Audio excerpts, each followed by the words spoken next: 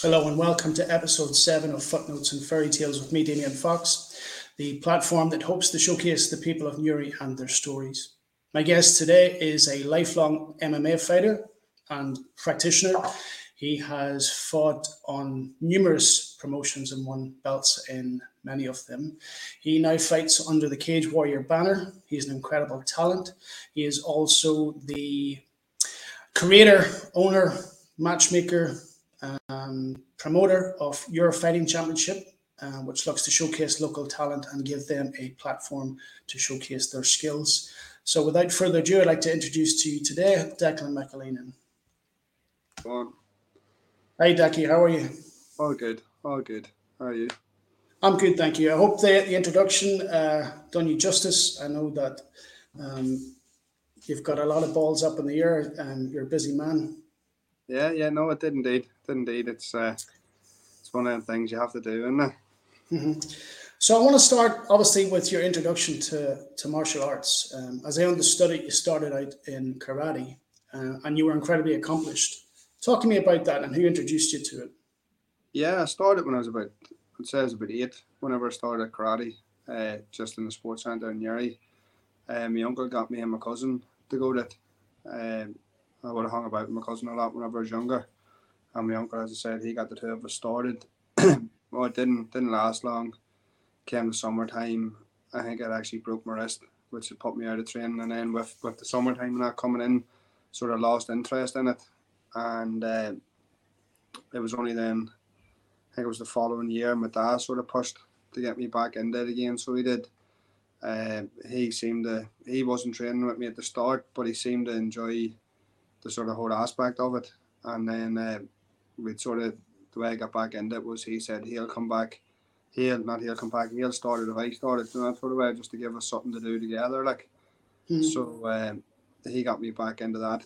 And then I think I started competing when I was 11. And just from there, just took off. So it did. Like, I think the first competition I came up against a fella that was only back from the World Championship. He got a bronze medal in the World Championship.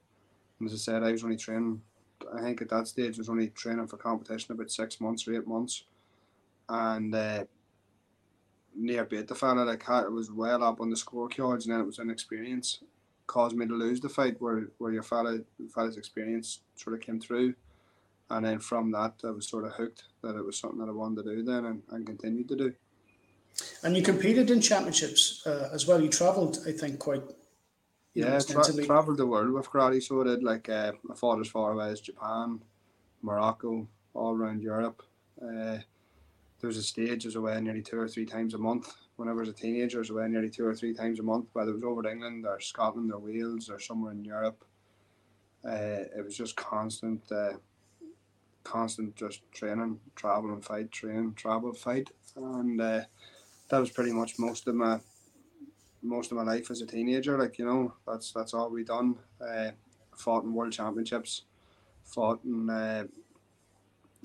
Japan as well, fought in European championships, had a couple of medals from the European championships, won multiple sort of national titles in Ireland, multiple international titles. So, like, whether it be like the whatever countries open, the Sardinian Open, the Italian Open, Slovenia, stuff like that. There, like, won competitions over there. I think probably the biggest one was the Sardinian one. I think it's the first Irish fighter in 20 years or 25 years to win that. And it was just one of them things that I enjoyed doing and didn't really know any different. So, like, it was hard. Well, it wasn't hard at the time, but looking back on it, it must have been hard. It was probably hard on my parents having to finish their jobs and drive me to Dublin to train, maybe 5-6 nights a week. Like, wouldn't be ideal. Yeah. And at what point did you become aware of MMA? I'd say when I was about 17 or 18. I remember I also would have had a chip on my shoulder too whenever I came to fighting, thinking that I could fight. Like, I remember probably 15, 16, whenever I'd sort of drifted off a wee bit from karate and just sort of just got into a bit of bother and stuff, like, just seeing me sort of hit your teenage years. The sport, I think it was probably an injury, sort of slowed down the training with karate, and then started running about the boys a wee bit more and having more time to hang about with them. And you get into a wee bit of bother more regularly then. And as I said, I always had that chip on my shoulder as if I thought I could fight, and got into bother fighting and done pretty well while I was doing it, although I shouldn't have been doing it. So I think it was 15 or 16, and I thought it was one of them things I was just going to walk into.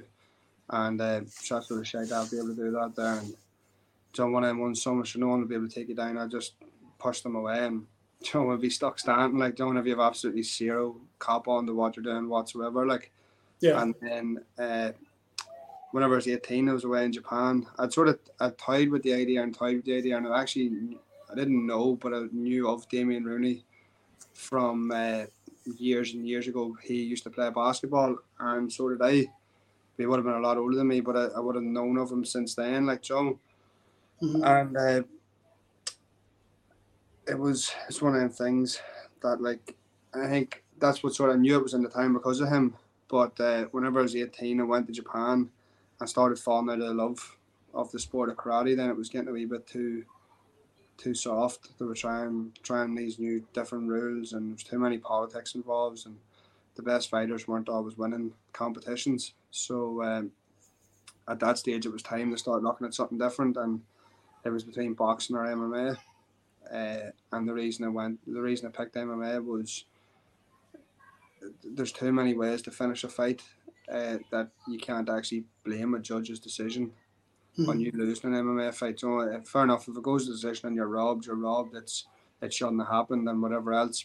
But at the end of the day, you're given 15 minutes to try and finish someone, and if you can't do that there, then it doesn't really matter if you win, lose or draw. It's only someone's opinion on what you've done. It's not actually what happened. Now, I talked to Damien Rooney recently, and he had started out in Taekwondo, but he felt that there was always something missing, and ultimately he was looking for full contact, whereas Taekwondo only offered semi-contact. So for him, the transition, I suppose, was inevitable if he wanted to make that jump, fight in a competition where full contact was available. He had to do that. For you, was that also an element of why you wanted to go into either boxing or mixed martial arts, that need for full contact? Yeah, I think I don't even know if it's a need for full contact. It's a need for competition, and the need actually to fight. You know, like it's something that's always been there. If as I said, that time that I drifted off from doing karate, I got into plenty of bother from fighting.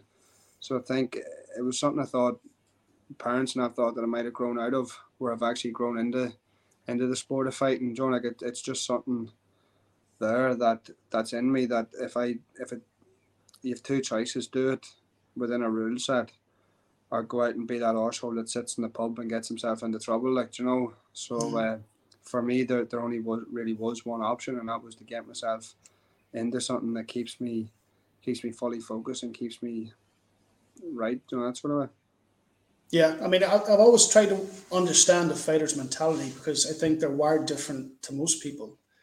Like for you, I think fighting and MMA is an outlet for you to channel certain energy, where myself and others perhaps find it somewhere else. So I've always tried to understand the fighter and the need to want to fight. So it's interesting. Damien Rooney, you mentioned him. I mean, along with Damien, there's Sebastian Torres, there's Sean Smith. I know that you train along with Tony Hughes and stuff. How important have they been to your development as a fighter? And I suppose a byproduct of that is as a person.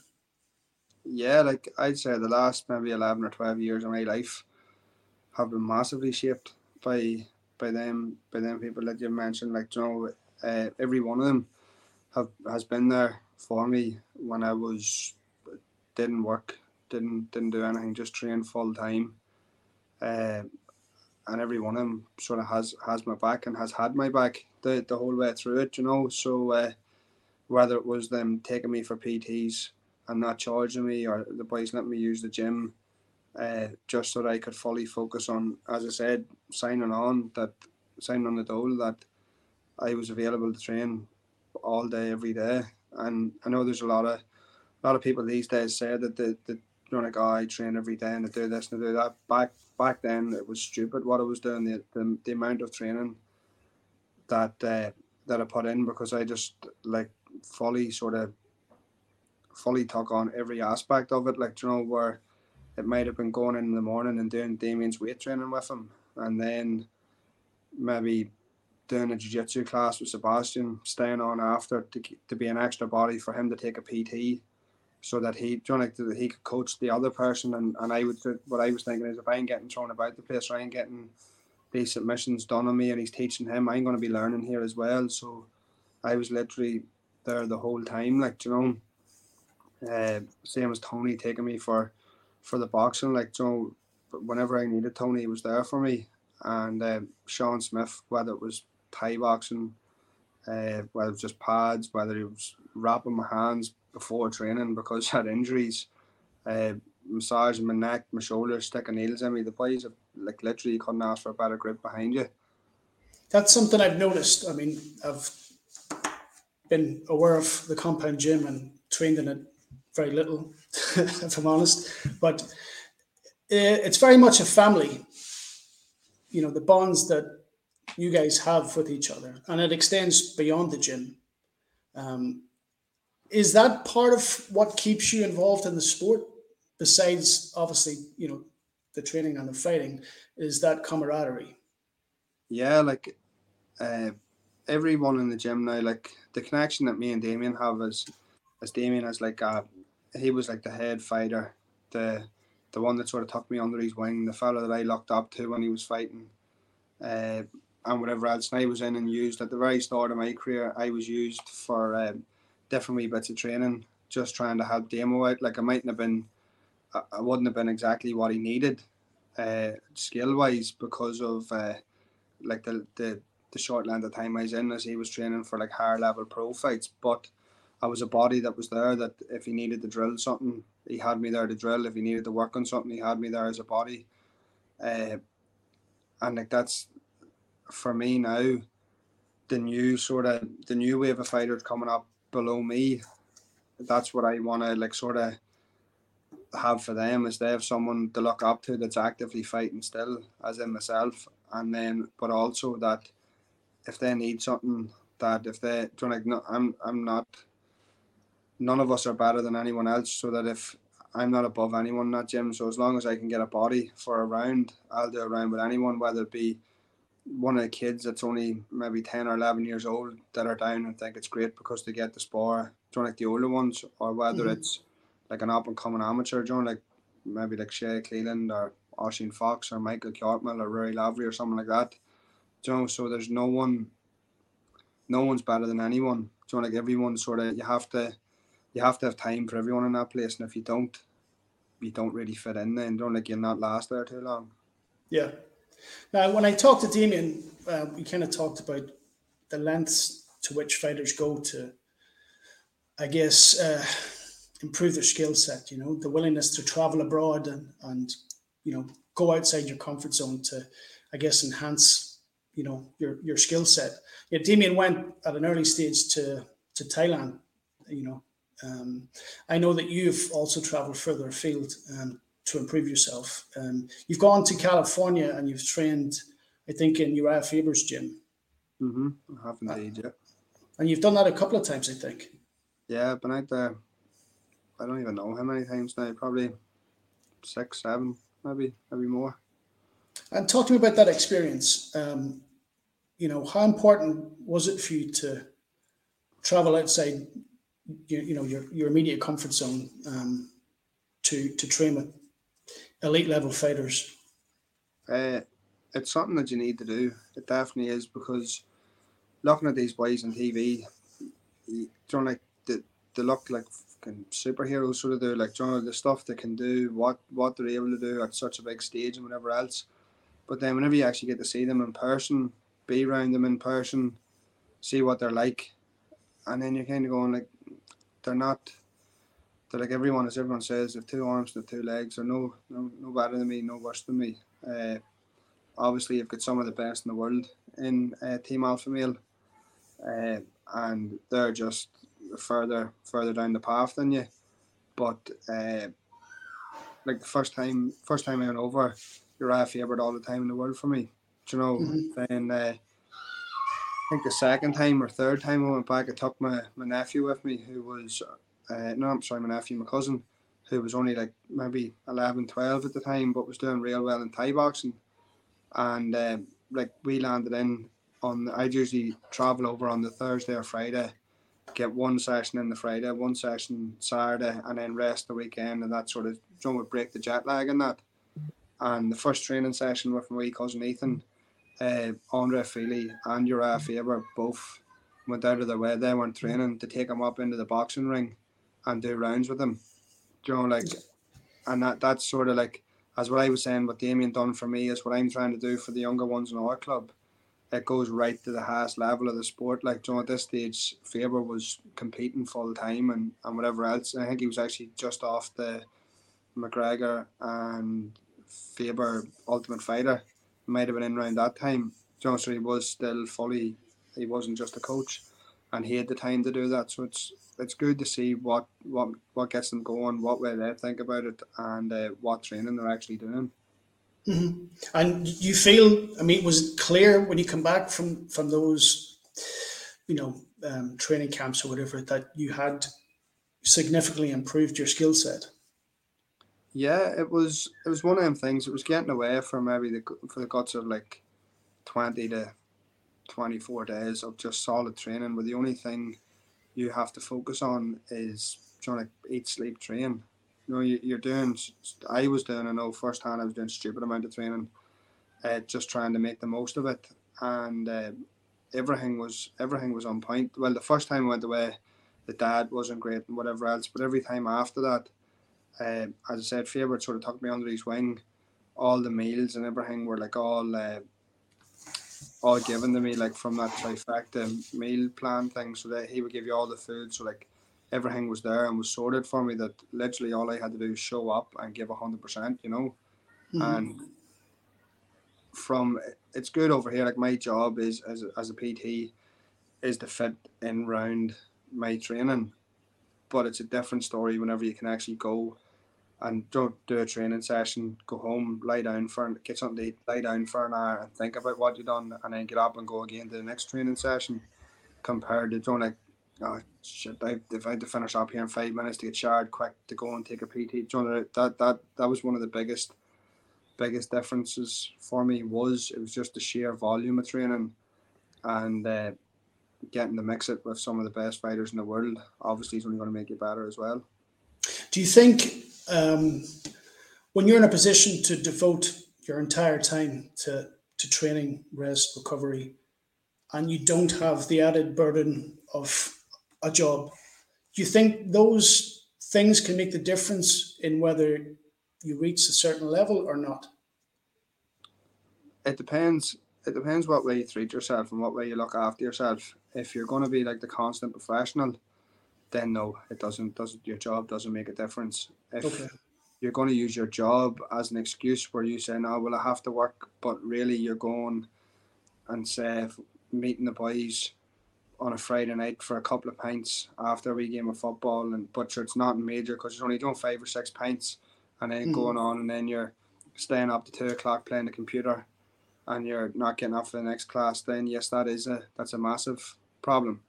But like, if you, during my fight camps now, I work not full time, but I work sort of big hours, and for what I'm doing, and it doesn't affect me, because I know if I start at whatever time, I know what time I have to be in bed, I know what time I'm getting up at, I know what, nothing's left a chance. So, and that's something that I got from Demo. Keeping everything intact. That if, as long as I'm on top of everything, it doesn't matter if I'm working or not. Yes, it would be ideal to roll into bed, like to train as if we were training in COVID. Whenever there was only, I'd sort of compare training in COVID whenever we were only allowed a select fight team to train together, because I was fighting over on Cage Warriors throughout the pandemic. Mm-hmm. That was very like training then. We're like, get up, you go training, you rest, you eat, look after the child for a wee while, play about with her, back in training again, good hard sessions. But other than that, like, it's, look, we all have to make a living. Yes, I'd love to just fight and do whatever else, but that's not going to pay the bills. So you could be working, I know boys that work on building sites and fight still, so like they have it tough. I don't, like. Yeah. Oh, bring me back to the first, I guess, whether it be your first amateur fight or first professional fight. Talk to me about how you felt going in. What were your expectations? Were you nervous? Uh, Or did you feel like, I'm born for this? my first amateur fight felt like uh, you were going into the unknown. Like, social media wasn't really a thing 11, 12 years ago. Uh, I know it was, obviously, but I had seen the night before weigh-ins, the poster for the show only was released. So like, there was no fight poster, there was no nothing. I didn't know who I was fighting. I couldn't tell you what he looked like or anything. And then the poster was released, and I remember looking at the poster, knowing one or two people on it, and then thinking, right, these 2 or 3 people here look about my size, so it'll be one of these boys that I'm fighting. Not John. Like, so it was only until we got to the venue that I actually, oh, that's the fella there that you're fighting. So it was like, but that's, then again, that's what has sort of ruined the sport. Is kind of like, are you free to fight on the 25th? Yeah, I am. It doesn't matter who you're fighting. Now, you've said you're free to fight. John, like, nowadays it's for people like to pick an awful lot. So I was sort of, as I said, going into the unknown. Didn't know anything about the opponent. Didn't really care either. The warm up, the show that I was fighting on wasn't great. I think the overall warm up took about 3.5, 4 hours, where it was like, you're going there in 15 minutes. Oh, there's a break. No, you're after this fight. Then that was pushed back for another 45 minutes, and then it was like, John, the card was constantly being jigged about and everything. So it worked out then that the warm up was forever, but I loved it because I was getting ready for a fight. As I said, it didn't, rules go out the window at that stage. Everything was just like, oh shit, what did I sign up for here? Like, and then I remember just thinking to myself, as soon as the referee says go for him, just try and chin him. Don't take it as a street fight. And he shot for a takedown and submitted him. So it was literally like, the worst part of that fight was the adrenaline dump after. I'd properly prepared to get my head carried off. Like, John gets stuck into a proper scrap. I think it was like 15 seconds or whatever. It was under 20 seconds anyway. And I choked him. I don't even think I got to hit him a dig. And then that was it all over. So it was good. Like, as I said, I did enjoy it. I'd only ever been to one MMA show before that, and that was it was, the matchmaking on it was horrendous. The first fight, the fella was knocked out cold for like 5 minutes in the cage, and we were sort of going like, oh bollocks, what did I sign up for? And And what do your parents think at this time when you said this? I want to try this, because at that time, I suppose in MMA's infancy, there it was nothing. no, it was kind of tarnished with a certain stigma, Yeah, or it had a certain stigma that it's barbaric, it's incredibly dangerous. Were your parents? I mean, obviously to an extent they're going to be anxious regardless, but were they supportive off the bat, or was there, a little uh, anxiety there? yeah. The were, you can't say they were over the moon with me doing it, Yeah. but I'd be sort of stubborn and headstrong. So like, they would never tell me not to do something. Like, yes, if it wasn't their first choice, they wouldn't. Like, my dad, I don't think wouldn't have been too happy about it. He never said to me that I don't want you doing this, but John was a bit sort of standoffish. I was obviously. My mum, she didn't really, she never really said anything. She didn't think it was great, like, John, because there's coming home. I'd only started jiu-jitsu. You're coming home constantly with, like, black eyes, Yeah. scuffs on your face, like different gi burns. Your face is always marked up, whatever else. So they they weren't sort of over the moon with it. But I think I was only started training around September time and quit my job in December to train full time and give it a go. So they never once said no.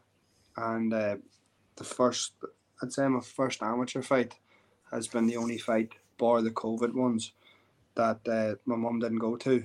And every time after that, the way I said, I don't think she's ever watched the fight when she's been there. Like, you know, she's been doing other things, but she was there. Same as what I said, like my wife now, who's only my girlfriend back then, was like, you'd rather be there. By the time a message gets home, if something ever does happen, by the time the message gets home, it's 10 times worse.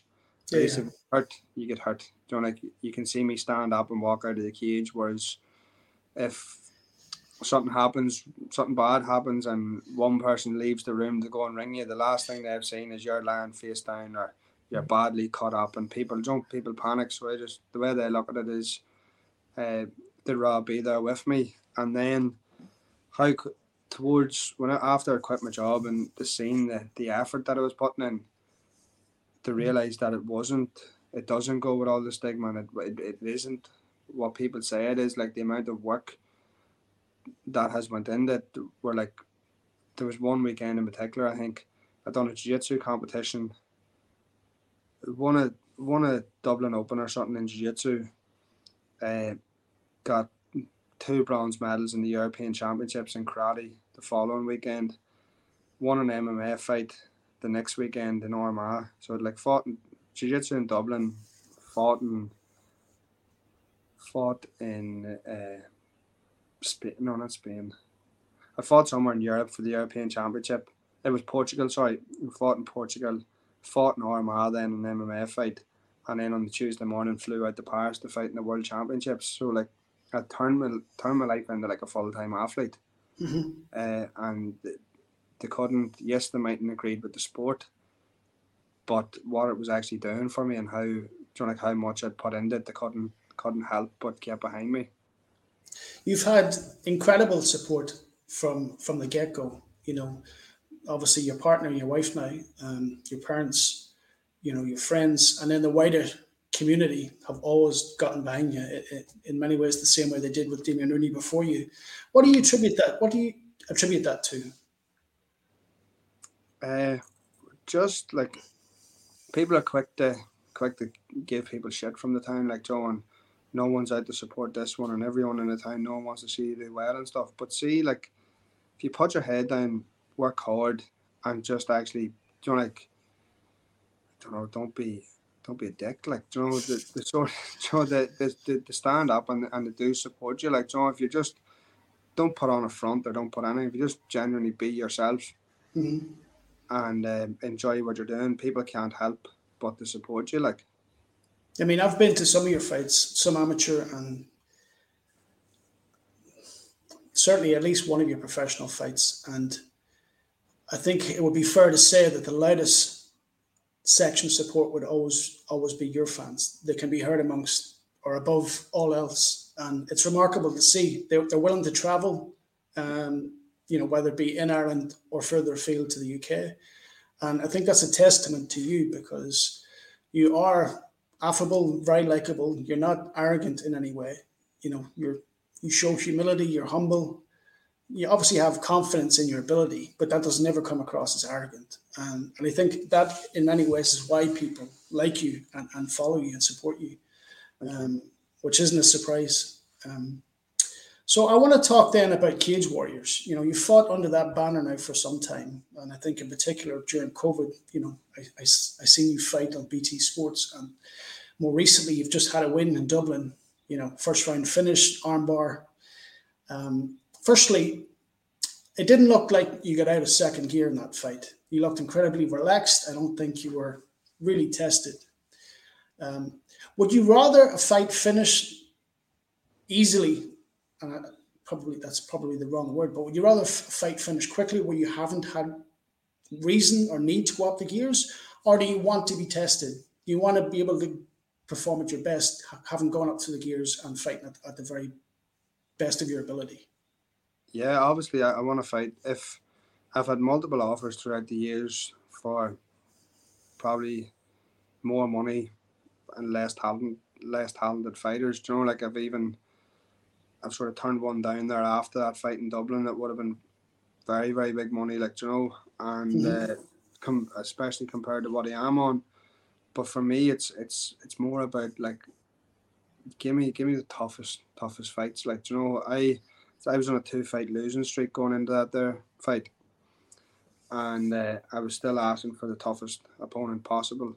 Do you know, the fella, the amount of pullouts, people turning that fight down against me, just people not wanting or willing to take the fight, because yes, my record isn't perfect by no means, but they're tough fights. Like, you know, some of them fights I've lost, 9 out of 10 pro fighters wouldn't be taking them at that stage of their career. Do you know? But that's what I like to challenge myself against the best opponents possible. Like I had a French lad turn down the fight. I think his record was maybe 8-2 or 6-2. He's either 8-2 on a 6-fight win streak or 6-2 on maybe a 4-fight win streak. You know, something along them lines. And he had turned the fight down because he wanted an easier opponent. And I was thinking to myself, like, I've lost my last 2 fights. What more do you want? Do you know? And as I said, lucky enough, we just went through pillar to post. It was like, what about this fella? What about this one? What about this one? And said yes to every one of them. And then you'd wait, you wouldn't hear anything back. Then you get a different name sent over or a different opponent sent over. Say yes again. At one stage, I actually said yes to fighting the wrong person. I got to send me over, and the aim, and I went to watch the fight on YouTube. Watched about 15 seconds of it and sent it back. Yeah, that's no problem. And was saying to myself, I wonder how he won that fight, because he didn't really look to be winning. Don't like at the 15 or 20 seconds that I'd watched and went back and looked, and it was the other person that was the other one that was it. So I was like, right, that made more sense. And then he didn't take the fight until eventually the last opponent did. You know, so you just take what you can get at this stage. But with Bennett and Cage Warriors, you're not going to be given. I know that last fight looked easy, as if I didn't get out of second gear, but that could have as easily. I was the underdog. I was the batting underdog going into that fight. Well, certainly didn't. I watched it today. You know, I was working on the evening of that fight, and Kyle Smith, a friend of mine, he texted me, said Decky's fight's coming up. So I was trying to figure out the time difference between here in Switzerland and back home. So I tried to rush home in time to watch the fight, but in the walk home from work, which was about 20 minutes, Kyle was giving me a play-by-play. You know, he's coming out now, he's making his entrance. Round 1 started, and before I got through the front door, the fight was finished. Regrettably, I missed that fight, but I was quite quick the next day to watch the highlights, because I've always followed your career. You're an exciting fighter. You know, both stand up and on the ground. I know that you were the underdog from what you tell me, but by no means did you look it, lad. You were comfortable on the back. You were the aggressor, constantly, you know, trying to finish the fight. And on the feet, you looked strong with your leg kicks and stuff like that. It was impressive to watch. So, with your relationship with Cage Warriors, what's next? I mean, how quickly do they want you to fight, or do you determine when you want to fight next? Bit of both. If they come back to me, obviously, and offer me something straight away, then I'll think about it. Or also the connection I have with the matchmaker. Start off, there was a very good friend of Damien's, in Ian Dean, and then whenever I get in, I get in through Damien with Ian, and then it's me and Ian's relationship sort of grown where me and him would be good friends now, so he'd look after me as well. Pretty much now that we know all the dates, it's back to where their year's schedule at, you know, because obviously coming out of COVID, they wouldn't really release too much. Then it's a mix of both. If they give me something, happy days. If not, then I'll go looking, and then they'll come back to me and agree to then the date. The only thing was I'd done serious damage to my knee training for the last fight in November time, just the Friday before the last Iur show, and I've only got the scan it there on Saturday, so I was looking to fight the 25th of July, which isn't going to happen now because of the injury. So I'm going to take time, let it heal, and then go again in Dublin at the end of the year. And it just makes sense for there's no point fighting a week or two before or after in London or Manchester. It makes sense to put me on the Dublin card. So. Okay. Having talked about the injury, your MMA career has not been without adversity and challenges. You've probably not fought as much as you would have hoped or been as active every year that you would have hoped because of injury and things like that. How disheartening is those things, and how frustrating is it for somebody with your ambition and drive to sit on the sidelines and watch others, fight? Uh, I wouldn't. To be honest with you, you can look at it two ways. Like you can look at it like that as like a negative sort of thing, or you can look at like take the things from it. It builds you as a character. So like it wasn't easy sitting back whenever everyone was fighting. I just made my pro career. Just turned pro. Sorry, absolutely shattered my hand. Put myself out for maybe 16 to 18 months with injury. Down to like how bad that my hand was broke. Told that maybe this was your career over, and blah blah blah. It just wasn't used to losing. Was on maybe 3 or 4 year win streak as an amateur. Like Joe, to lose your pro career, this is what everything had worked towards.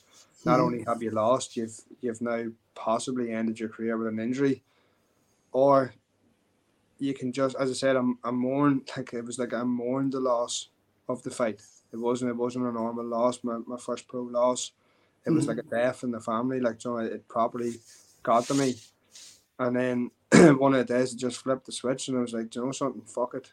This is meant to test me, Joe. Like I'll do what's needed for me, and I don't really care about anyone else. I'm not one of these ones that needs to see someone do well to make me do well, and I don't need to see someone do bad for me to feel good about myself. Like the time one of the biggest rivalries I've had with anyone was me and James Gallagher. It was like the proper I didn't like him. Full stop. Do you know, like an MMA fight hadn't finished between me and hadn't finished the sort of disagreement between me and him. Like, you know, until he eventually said, you know, something like it doesn't really. Don't fair play to him for doing what he was doing, and then the second that it started, you know, something fair play to him, and fair play to the boys. It's good to see them doing it. Then that's whenever everything started to shift in my head. I did give myself a time limit though, that if I hadn't fought by March, the year that I did come back and fight, that was me done. I couldn't do it to myself because I broke my hand 2 or 3 times just on the verge of getting the fight again, and then it would just go all off. And then I was out in the States and I got a text message from Sebastian, watch your weight. Told him my weight, and he goes right dead on. I think I had a fight 2 weeks after I came home from America with Cage Warriors. I think I was taken over to lose. It was against one of the MMA clinic London boys. He was meant to be a striker and a wrestler. I was only meant to be a striker. You know, like one submission loss, sure, if your boy can't beat me on the feet, he'll just take me down and beat me on the ground. You know, that sort of, I think that was the whole build up to that fight. And took the fight and went over and spoiled the party. And that sort of kick-started my pro career then, you know. And as I said, people were texting and ringing and sending me clips of James getting knocked out and stuff, like saying, oh, look, happy days. And that's not what you want to see. It's another fella from Ireland. Do you want to think of what you want from him? I didn't do it, so it doesn't. Seeing someone else do it doesn't make me feel better. Do you know, if anything, you want to see him, the better he does, the better it makes me look. Do you know, so How much of a motivation is it when, like you just said, that you're being brought in to lose, essentially you're brought in as the underdog to perhaps prop somebody else up? How much of an extra motivation is that to spoil the party, as you put it? To be honest with you, back then, it's only looking back on it that I realised that, because like I don't think I can lose a fight. Do you know, like that's why I'm so like confident in myself. That's why I want the toughest test. That's why I want these things, because it doesn't register to me that, oh, you're going over here to lose. It didn't register to me. I thought it was great that I was the the underdog and the bookies then, because at least you get a few pound then. Yeah. At least it's worth people's while to bet, like, so it doesn't. The day I think I realise that I'm going over as an underdog or think of myself as an underdog or whatever is dead, I'll not bother putting the gloves on, Mm-hmm. I mean, I spoke to Damien, as it relates to injury, and he had talked about he had surgery, and the doctors had in all but told him that you really probably shouldn't fight anymore. When he came away and said essentially, who the fuck are they to tell me what I can and can't do? So he had flipped that switch and taken a negative and used it as a positive, which you can see in your mentality as well. Um, I want to talk about, after you'd won in Dublin, first of all, again, you had huge following. I watched the highlights, the camera scans the crowd and you can see the Newry contingent. Yeah. When you'd won that fight, you could see your, jubilation, how happy you were. You jumped the cage and you ran straight to your wife. I wanted to talk, how important has she been in all of this? She's like a massive support, I think half the best fighters in the world aren't fighting anymore because they don't have the support at home. I think it's a great. I think it's a good thing on paper that be going out with a fighter, or it might look good and like some people might like the sort of status of it until you realise that going out with a fighter or being married to a fighter or whatever is brutal. We've had our own house now. We bought a house maybe 6 years ago, and I would say if I've been home to sit down with her 50 times for dinner in the evening, that's been the height of it. It doesn't happen. Like, how many times, from January, I started that fight camp and that and everything because it was going back to 66 in January, on the 2nd of January this year, and it didn't finish until the 29th of April this year. And from that time till then, to that in that fight camp, forget about me. Don't be annoying me, don't be asking me for anything, don't be doing anything. And we have a 3-year-old daughter, and Micaela holds the fort.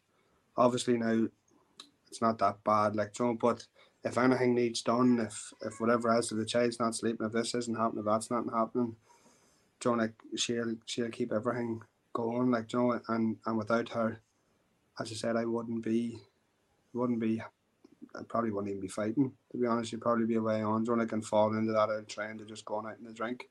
Mm-hmm. So I think that they're vital to have sort of a good woman behind you, good support. That one, I don't know where that came from. That's probably one of the cheesiest things I've done though. Jumping the cage and straight to her. I didn't even realise it had happened, but we had sacrificed a serious amount to get me there.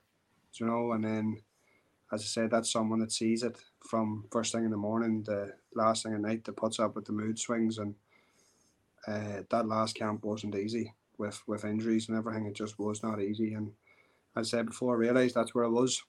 So I think, with adrenaline and feeling, the joy of winning, I think instinctively you've gone and done that. By no means is it cheesy. You talked about your daughter. You've become a father. She's 3 now. How does that change your perspective? I mean, in many ways, when fighters have a family, I think their outlook changes. In that, obviously, you've a child to think about. You're in a dangerous sport. Or is it a balance of, you're obviously conscious of that and the impact that can have on your family if something were to happen, or it then in turn can be an additional motivation, extra fuel to fight? How's it for you? I was never really a stupid fighter, if you get me. I haven't had to change my fighting style because I've had a daughter. I've said from I was 20, 21 years old, maybe younger, that as a fighter, what I want to be, what the most important thing for me as a fighter is, whenever it's all said and done and I'm 40, 50, 60 years of age, that I'm able to sit down with, I didn't know then whether it was my son or my daughter. I know now, I can guarantee that I have a daughter. So like I know now that I can sit down with my daughter and hold a conversation. Where I'm not punch drunk, I'm not whatever Yeah. else. It's not as if I've had to stop myself getting into wars and I've had to, like, try and rein in the punishment that I've been taking and stuff, because I don't. That's not my fighting style. My fighting style is to go out and take you out before you can get me. Like, I don't get paid anything for letting you get me. Mm-hmm. So it's not that I've had to change my fighting style, but it's just sort of reinforced what you've been thinking the whole time, like, and now it's not this, like, if I have a child and I want to, like, now it's I have a child, I have to make sure that I'm not doing this for fun, I'm not doing this for whatever else. Now this is my job. Get in, get out, and try not to pick up any injuries. Like, for talk's sake, if it had been my pro debut where I was in and out of a cast for 16 to 18 months, changing nappies wouldn't have been easy. Looking after your child, picking your child up, doing whatever else. So now it's in my best interest to make sure and reinforce everything that I've always said and that I've always thought of as a fighter. Mm-hmm. I also wanted to talk about that or I guess your introduction, your walkout in Dublin. You know, firstly, it was immense to watch. Had you fought in the Tree Arena before, and is there added pressure fighting in front of a home crowd because maybe you want to put on, an outstanding performance? The added pressure from fighting in the Three Arena was I think I'm the first Team Torres fighter to win there. Okay. And Machin had just been beat before me. But something was different. Like, there's times you get where you just think you can't lose. And that was like the injury I had. My knee was coming in and out of place throughout fight camp. Okay. So I, with all the visualization and everything else, I had visualized as far as me being put to the ground because my leg has come out of place, like it had happened in training for the fight, but still being able to win it. Like, there was no losing, just wasn't something that was coming across my head. So there was no pressure for me in front of the crowd or anything. It was just losing wasn't. I can honestly say it didn't cross my mind. It wasn't an option for that fight, and that's the way I used to fight. That's the way I was for a long, long time, and I sort of lost it. And that was the first time that I truly believe, no matter who you put in front, I had a terrible performance. The mistakes that I made throughout that fight, but as I said, there was no way. I think another reason why I went straight to Micaela, was because the message that I had on my phone was what you were doing it for, and it was the three of us, so it could be a case of, like, that might be subconsciously what was in your head. That's what could have led to that, like.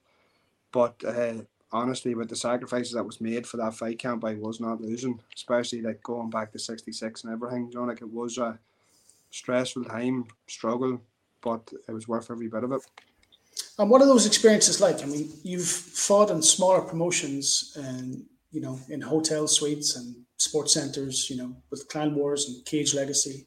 But to go to somewhere like the Three Arena, huge crowd, TV production, does that give you a taste for wanting to perform more and more on huge platforms like that? That was the first time where I was where I deserved to be. Like, I've obviously fought in the O2 over in London. Mm-hmm. But that's not a hometown for me. That's not, that's nothing. I never, grown up, I never won the fight in the O2. Fighting in the Three Arena is something that was deserved. Like, that was something, as an Irish MMA fighter, that's sort of like, that's the Crow Park. Like, mm-hmm. Yeah. And for me, I wasn't just handed it because of the club I came from. I wasn't just handed a main event slot because of who I am. Like, every part of that, the build up to that whole thing, I was there because I earned to be there. There was nothing was given to me. That was hard work and years of training and fighting and being, like, showing up and just getting the job done that gave me that opportunity. And that was something that I was saying to Machin the whole way through. Like, we're here as underdogs because he was the underdog in his fight. This is for us, though. This is our time to shine. We've earned this. We've done it the hard way. and it's time to take what's ours. You know, like, so I think with that, the pressure just properly flipped on me whenever Machine did lose, and it was like the job that we done from there. I told the boys going back to the change room what way we were going to be in the change room and what we have to do, and we got it done. You know, some people might have crumbled, you might call it pressure, but it was. I told myself leaving the house on Saturday morning, no one's going to come to my head. I'm getting to go to the 3 Arena today to perform. You know, like, I don't have to do it. I could happily come on. I'm only in Ireland. I don't have to even try and get a flight home or not. I can come on up the road here. I don't have to do it. This is a lifetime of work. It's finally starting to come to where I should be. Yeah. Damien Rooney was always talked about and always on the periphery, in so much as that he was close to maybe making it to the UFC. I talked to Damien and I asked him what was his measure of success. Was the UFC kind of, would that, in your mind, having got there, be ultimately the success that you were looking for? And he said, in essence, that it was. Having fallen short of that, maybe he wasn't as successful as he hoped. In terms of your progression and how you measure success, is the UFC where you hope to go? It was, but realistically, at my age, with the couple of losses that I've dropped, the way my record's sitting, like, the UFC is probably not an option anymore. So it's in my interest now to make the biggest name for myself as possible in the coming years and make as much money as possible. Mm-hmm. Obviously, if something happened next weekend, I had to be in Vegas to take a UFC fight, I'd be there. But really and truthfully, at this stage, being 31, being what 8 wins, 5 losses and a draw, it's not the sort of the people the UFC be looking at, which is unfortunate because I've seen, like, there's people in the rankings ranked above me. I actually was checking this the other day. There's a fella that's 5-0, and I don't think he's fought anyone with a winning record. Mm-hmm. And there's only one fighter on my record that has a losing record, and that was because he was taken in on like 3 days' notice, and he was coming off a knockout, so he wasn't a dud either. Do you know? Yeah. So it's one of them things. Look, there's fights that I shouldn't have took and losses that I shouldn't have had that have probably screwed me over. But would I rather be sitting on the verge of going to the UFC with a fake record? No, I'm happy with where I am. Do you know, like, it's an honest, hard-working career that I've put in. It hasn't been padded. It hasn't been given to me. Do you know, there's been things that have been unlucky, but I could be in a worse situation. Do you know? I mean, you talk about your record. I looked at it before I came on to talk to you. Again, whilst it's 8 wins, 5 losses, I don't think it's a true representation of you, because, like you said earlier, there's fighters that still essentially refuse to fight you, which I think speaks to the standard that you're at. And certainly at 31, by no means do I think you're at an age where you can't compete at that level. I mean, the UFC, I've seen recently that they're hoping to return to Dublin. I'm just out of interest. I mean, this is something I probably should have asked Damien, because he had said that, he wasn't too far away from perhaps getting the call to the UFC. How much are you aware, or are you made aware by, whether it be promoters, do they create a clear pathway for you? Say, listen, come with us, 2-3 fights, and then we'll sell you to the UFC. Is that something that Ian Dean would talk to you about, or those are conversations that you're not privy to? No, you don't really have them conversations. It's more a case of, with Cage Warriors, you know what to do. You get the Cage Warriors belt. Ideally, what would have happened is the first fight I took back at Cage Warriors, whenever I was 5-1, against a fella with near 20 professional fights, maybe 3/4 of his record was like a 3/4 winning record, like, where he's maybe 13 or 14 wins, 12 or 13 wins, whatever it is, and 4 or 5 losses. The goal was fight him, beat him, one more fight, and then the title fight. And it didn't pan out. Like, I could have went the easier route and went maybe 3 or 4 fights, build myself up to then get the title fight. but we took a risk and it didn't pay off. We got no reward. But would I go back and change it? No. I should. Yes, I should. Like I maybe. But do I think I was outclassed in the fight? No. Do I think I couldn't have beat him in the fight? No. Do I think it was just his night where he a better game plan? He planned to fight me, whereas I just thought I was going to finish him. Mm-hmm. So his game plan won him the fight, and the more experience won. So, instead of not to take away from that, I'd do it all the exact same way again.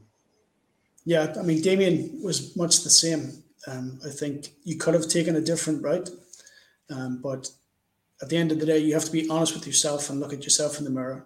And knowing you for who you are, I don't think you could do that comfortably, knowing that you've perhaps taken an easier pathway. You know, you've always wanted the tougher fights, and respect to you for that.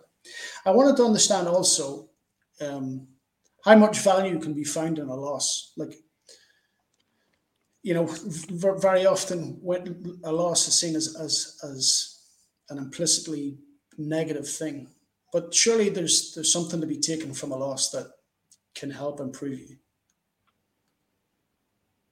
Uh, Have you found that? Not really. No. I do think that if you're bluffing and if you're hiding and if you have a team full of yes men, then there's plenty to be taken from losses. But whenever you have a team that's like out for your best interest and you take a 50-50 fight and lose, sometimes there's as much to be taken from that as a win. There's same with the wins. If they're 50-50, I found I've taken as much winning as I have losing. Mm-hmm. At the end of the day, my circle is small enough. Anyone that does actually care about me doesn't think any more or any less of me from a win or a loss. At the end of the day, things go back to normal on a Monday morning. You're back in the gym. After that last fight, as you said, the massive like opportunity for both me and Machin. Both me and Machin got treated the exact same way in the gym on Monday, and that's the way it should be. At the end of the day, it doesn't make us or anything. So if you have a load of fake people around you, yes, you learn a lot from a loss, because then you realise then people aren't actually out for your best interests. But whenever, as you said, the gym, it's like a no nonsense gym, so you don't really learn too much. Like there's the odd thing, like maybe you might need to work on this or you might need to work on that, but nothing out of the ordinary. Like, Also, I wanted to talk about you and your personality after a loss. How much headspace does a loss consume for you, and how and at what point generally, having developed over the years, have you learned to let that loss go? I mean, how long does it stick with you? loss, Yeah. I don't like to go away. Like the downs are still like. I'd be able to tell you more of the names. I'd be able to tell you. I know there's obviously more wins and losses, but I'd be able to tell you every person that has beat me. I won't be able to tell you every person that I've beat. That's surprising and also not surprising. I went for a walk before I came on here. I wanted to kind of get the questions and that clear in my head, and I came to the understanding. I wanted to ask you in terms of both winning and losing, which of those two things has greater longevity with a fighter? When it's all said and done and you hang up the gloves, which sticks with you longer? Those incredible experiences where you've won and it's been a reward for all your hard work, or those losses that you've suffered? What do you think about that? Which of the two do you think stays with a fighter longer? I I don't look as if, like, say, throughout my career that I've had any success yet. I haven't scratched the surface of where I want to be or where I think I could be. So I have had absolutely no time for celebration to celebrate any one of the wins. Therefore, I'm hoping that whenever my career's over, that I can look back and not be as critical. John, like as I said, you were talking about how it looked as if I hadn't got out of second gear and it looked as if I just couldn't lose. And I was thinking of the mistakes that I made in the fight and what happened. John, like, Mm-hmm. two completely different ways of looking at that. Uh, working with the sports psychologist, I had to learn how to start celebrating wins rather than, like as I said, like being devastated with losses. So working with him, I didn't actually watch. I only seen the clip of the finish because it obviously went everywhere. But I refused to watch the fight back until the following week because I knew as soon as the fight was watched back, that's whenever I start getting critical. That's whenever the whole atmosphere, the whole night gets ruined by the stupid mistakes that were made. So, as I said, I'm hoping that the losses stay with me up until the end of my career, and then after that we can look back at what was done and then like, something that was, it was good. You were able to do this here, and like, and you got this and you got that. You were able to do this, and you can pat yourself in your back. You can pat yourself in the back and look and be like, them night you won the 3 Arena, or that night you won here and that night you won there, rather than being so critical of everything. But also, if you're going to sit and pat yourself in the back, you're not going to get any better. Do you think that's a fighter's mentality, or do you think that's your mentality? You think that's to be said of other fighters? They think the same way. I don't know. That's my mentality. I from a young age, that's the way it's always been. I'd say if you were to ask Damien Rooney, you probably wouldn't get much less of a different answer. John, like, his would probably be identically the same. But that's me. That's what way I think about it. And it mightn't work for others, but it works for me. Yeah, Damien was much the same. He was incredibly, I think, harsh on himself. And, Kyle, my friend, he'd watched it also and felt it again that Damien was being incredibly unfair on himself. But That's again, also the expectations that we have for ourselves. Comparatively, we didn't get, you don't get to where you want to be. I know what you've done is brilliant, but like you've seen Damo even with the pull-ups, what he's done is ridiculous, but he hasn't got over the line yet, so it's not good enough. Which it's one of them things. Like I'd say, I talked to Damo after doing the pull-ups, and I've had to talk to him with like a reasonable head on my shoulders and like, look at what you've done and whatever else, and he just looks back at you and says, but I didn't get the job done. You can't really, he goes, yourself, and you can't really argue with him, because you're it's like the main things, you're trying to tell him the truth, but on the other hand, if you know the other end of the scale, that if I was sitting in that position, I wouldn't be happy either. Like, so let's go back to Cage Warriors. I just want to understand, do you see a path to a title or title fight at least? Yep. And in your mind, that's a realistic expectation. You can become, the featherweight champion of Cage Warriors. That's something that's very much an ambition for you. Yeah, there's no reason why you can't become the featherweight and lightweight champion. Yeah. And not to try and put a timeline on it, but I'm sure you thought about, if there's a path to this, this is when I'd hope to achieve it by. End of next year. Okay.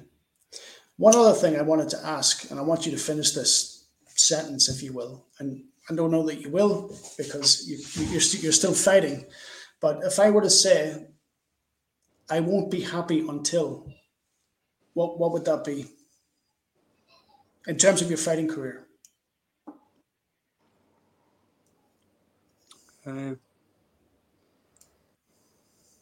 I'd not be happy until people are sort of, I think of what way to word this. Do you think the title at featherweight and lightweight, you could say at that point, I'm happy with what I've achieved? No. That would be the end of next year. It wouldn't be enough. Okay. So what remains after that? Defend the belts. You're not a champion until you defend the belt. Build something that people actually, they want to go and see you fight. They like to go and see you fight. You know that if you're on that card, even if you're not the biggest name on the card, that, this has been under the radar. Can't wait to see him. Yeah. That's just sort of way I want my fight career to go. Yeah, I mean, I think you're already there. You're an exceptional fighter, and you're an exciting fighter. As I said before, whether it be on the ground, Team Torres, it's not surprising the standard of jiu-jitsu that you guys have, and coming from a karate background, and the time that you dedicate to boxing. Again, it's no surprise that um, you're Same as Ty forced. Boston as well. Sorry, like that's Oh, one Sean part. as well. Yeah, Sean. I always hound him sort of like I never always sort of wind him up with different things, but he's one that has sort of slipped under the radar the years that Sean's put in, even in the past maybe from a fought Adam Bentry as well, having Yannick to help me as well. Like the Sean was there obviously this years and years. Yannick's been there this years and years with my dad as well. But from COVID's kicked in, Yannick's come on as well to give me a hand with pad work and stuff each week. But Sean's a man that never gets the credit he deserves. Yeah, like I said in the beginning, I listed the four of them, and I understand, having sort of intimate knowledge, how important those kind of coaches are to you as a fighter, offering guidance and offering their knowledge. Um, I wanted to move on because we've talked about it. You've made it clear that, like people before you, that you want to give back. You know, I understand that you're coaching MMA as well as being an active fighter. You've also started your own MMA promotion in Iur Fighting Championship. What was the genesis of that? Where did that come from? Uh, Whenever Damien moved on to Cage Warriors, I'd left a hole. I was meant to fight on the show in the sports centre with Damien whenever he fought Philpott, Okay. and I got injured and wasn't able to fight, and that was my last opportunity to fight in Newry. It's always been something that I said, like, I was like, I'll get a show back to Newry. That was my first goal in MMA, was to get a show back to Newry. And I managed to, whenever I got sort of screwed over down in Cork with Cage Legacy, with the opponent having no visa and stuff, and the fight falling through on like 24 hours notice or whatever, or 48 hours notice, sorry. So I had said, look, they said we owe you this and blah, blah, blah. And I said, right, look, put a show on in Newry and I'll sell the show out, and then that'll be us even. And that was my first goal, was to get a show back in the town. So we came back and I had my fourth professional fight against Adam Gustav in the Canal Court, and there was a list of fighters below me from the clubs that got to fight in the card, obviously with it being a home show. Mm-hmm. That had sort of started, like, I think I could do this. Like, I'd probably be able to put a show on here, but I had no need because I was still fighting locally, and that was what was taking the show back. And then with that, Damien had said he wanted one more fight, so we had talked. The Cage Legacy ones into coming back, just planted the seed in their head. You imagine, like, you could have me who's sold the 250, 350 tickets, whatever it was, and you could have him, one of the biggest names in Irish MMA, during whenever it was starting off and blah blah blah, and he's done this and he's done that and he's been here and he's been there. Like, you could have him on the same card as well if he's went to a sports centre, and the two of us would sell the place out. So we managed to talk them into that, and the way the whole thing was run and everything, and then I had obviously then drifted off with Cage Warriors, and then that would have been the end of it for the likes of Rory and Oshin and everyone. That would have been until the next big one came through, the big ticket seller from the town. No shows would have come back for them, so you're back to having to earn your stripes in different shows that don't travel and try and build your support while having to travel the country. So my thing was to have a platform back for them in the town, and not only for them, for what had happened, the way the show was set up. It ended up, I started the show just before COVID shut the show down, and then the Mm-hmm. support trying to run like shows behind closed doors and with like 50 people in the crowd, but still having the full price, the full expense to cover Yeah. the support from clubs that have got throughout the country.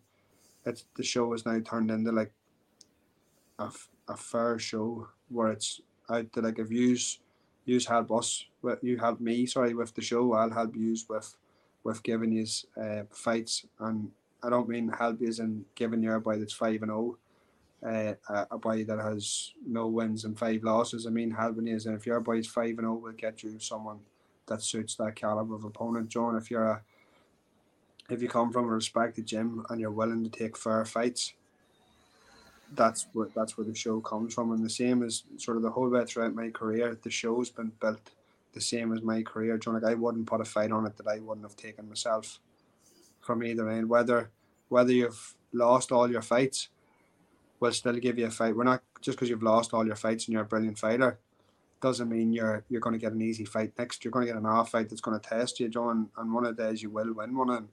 And it's only you learn more from them fights than if it was a dud. Do you know that sort of way? Like, so it is what it is.